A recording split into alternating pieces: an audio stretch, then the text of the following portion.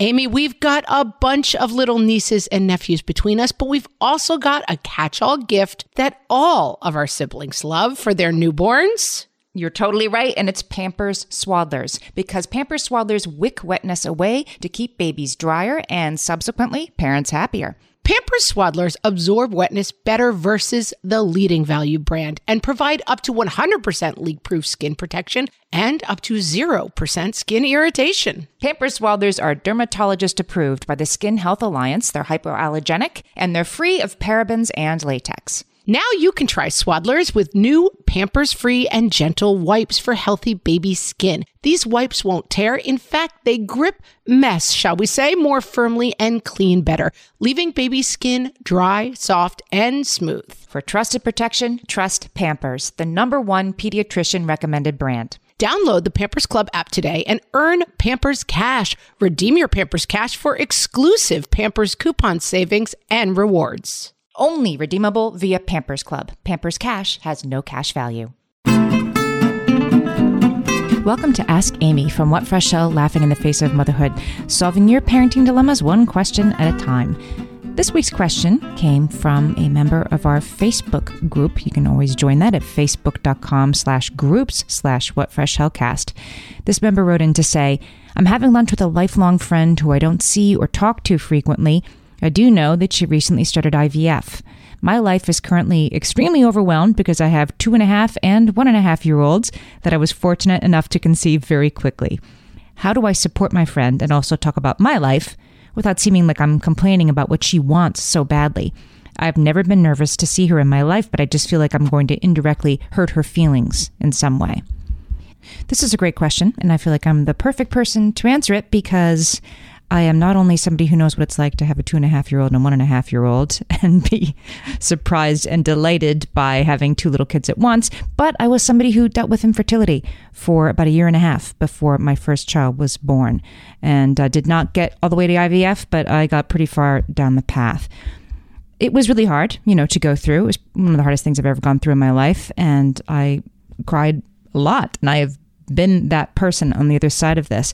While we were struggling with this, my brother's wife got pregnant with their first child. My husband's sister got pregnant with that family's first child. People were completely lapping us and having their second children. So I remember really well what it was like to really be yearning for a child of our own and be spending a lot of time around little kids and around friends and family members who were having little kids and celebrating that. And really 2 things can be true for this friend that you're having lunch with. She could both be really struggling with this reality in her life and still be really into kids and really into hearing about them and celebrating that and looking forward to that time in her life. I was. And when I was in this position, it was definitely harder for me to pretend not to be sad about it in a given situation than just to be a little bit sad about it. So my suggestion is to talk about this first. As soon as you sit down, acknowledge it, give it some space, because then the discomfort of dancing around it and how does she feel and will this be weird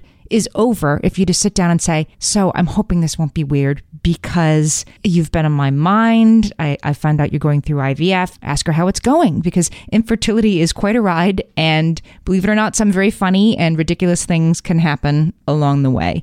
If she cries when you bring it up, that's okay. Don't worry about that because you're not reminding her of something that wasn't already extremely top of mind. And tell her you know how lucky you are that it was easy for you to conceive 2 healthy kids, that you don't want to take that for granted, and that you certainly don't want to hurt her feelings by talking about them. Let her know that you're sensitive to that, and then that's kind of all you have to do. And then if she wants to see pictures of your kids and hear all about them, great. She very well might be, because I was super into holding my friends' kids and my nieces and seeing them and hearing about them when I didn't have kids of my own yet.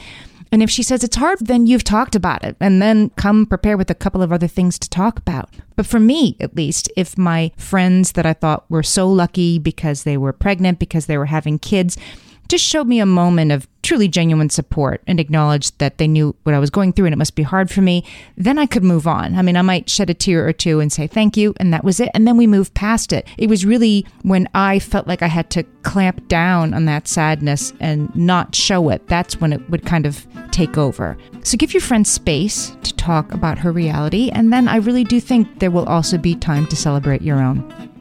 Send us your parenting questions and we might answer yours next. Email us questions@whatfreshhellpodcast.com. Thanks for listening.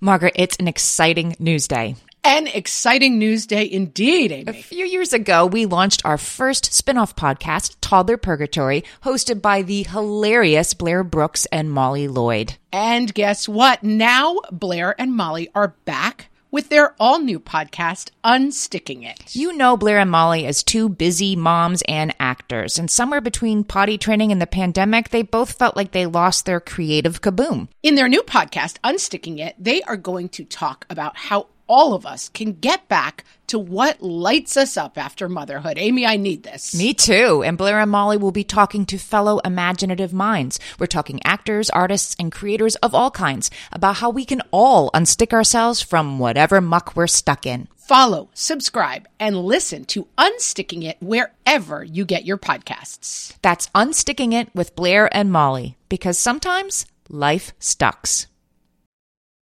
Are you overwhelmed by the things that get in the way of you doing what you want to do? Are you looking for ways to simplify life to better align with your values? Do you want to create space in your schedule so you have room for more of the good stuff? Play, joy, relationships, gratitude, and more?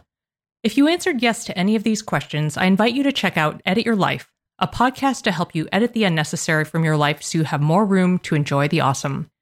Through episodes with me, Christine Coe, and a range of super smart, compassionate, and thoughtful guests, you'll come away with big picture insights and practical ways to declutter your home, schedule, and mental space without getting bogged down by perfection. I have always believed that small moments and actions matter tremendously. My goal is to help you find agency and space in your life through doable baby steps that will leave you feeling accomplished instead of overwhelmed. Check out Edit Your Life wherever you enjoy your podcasts.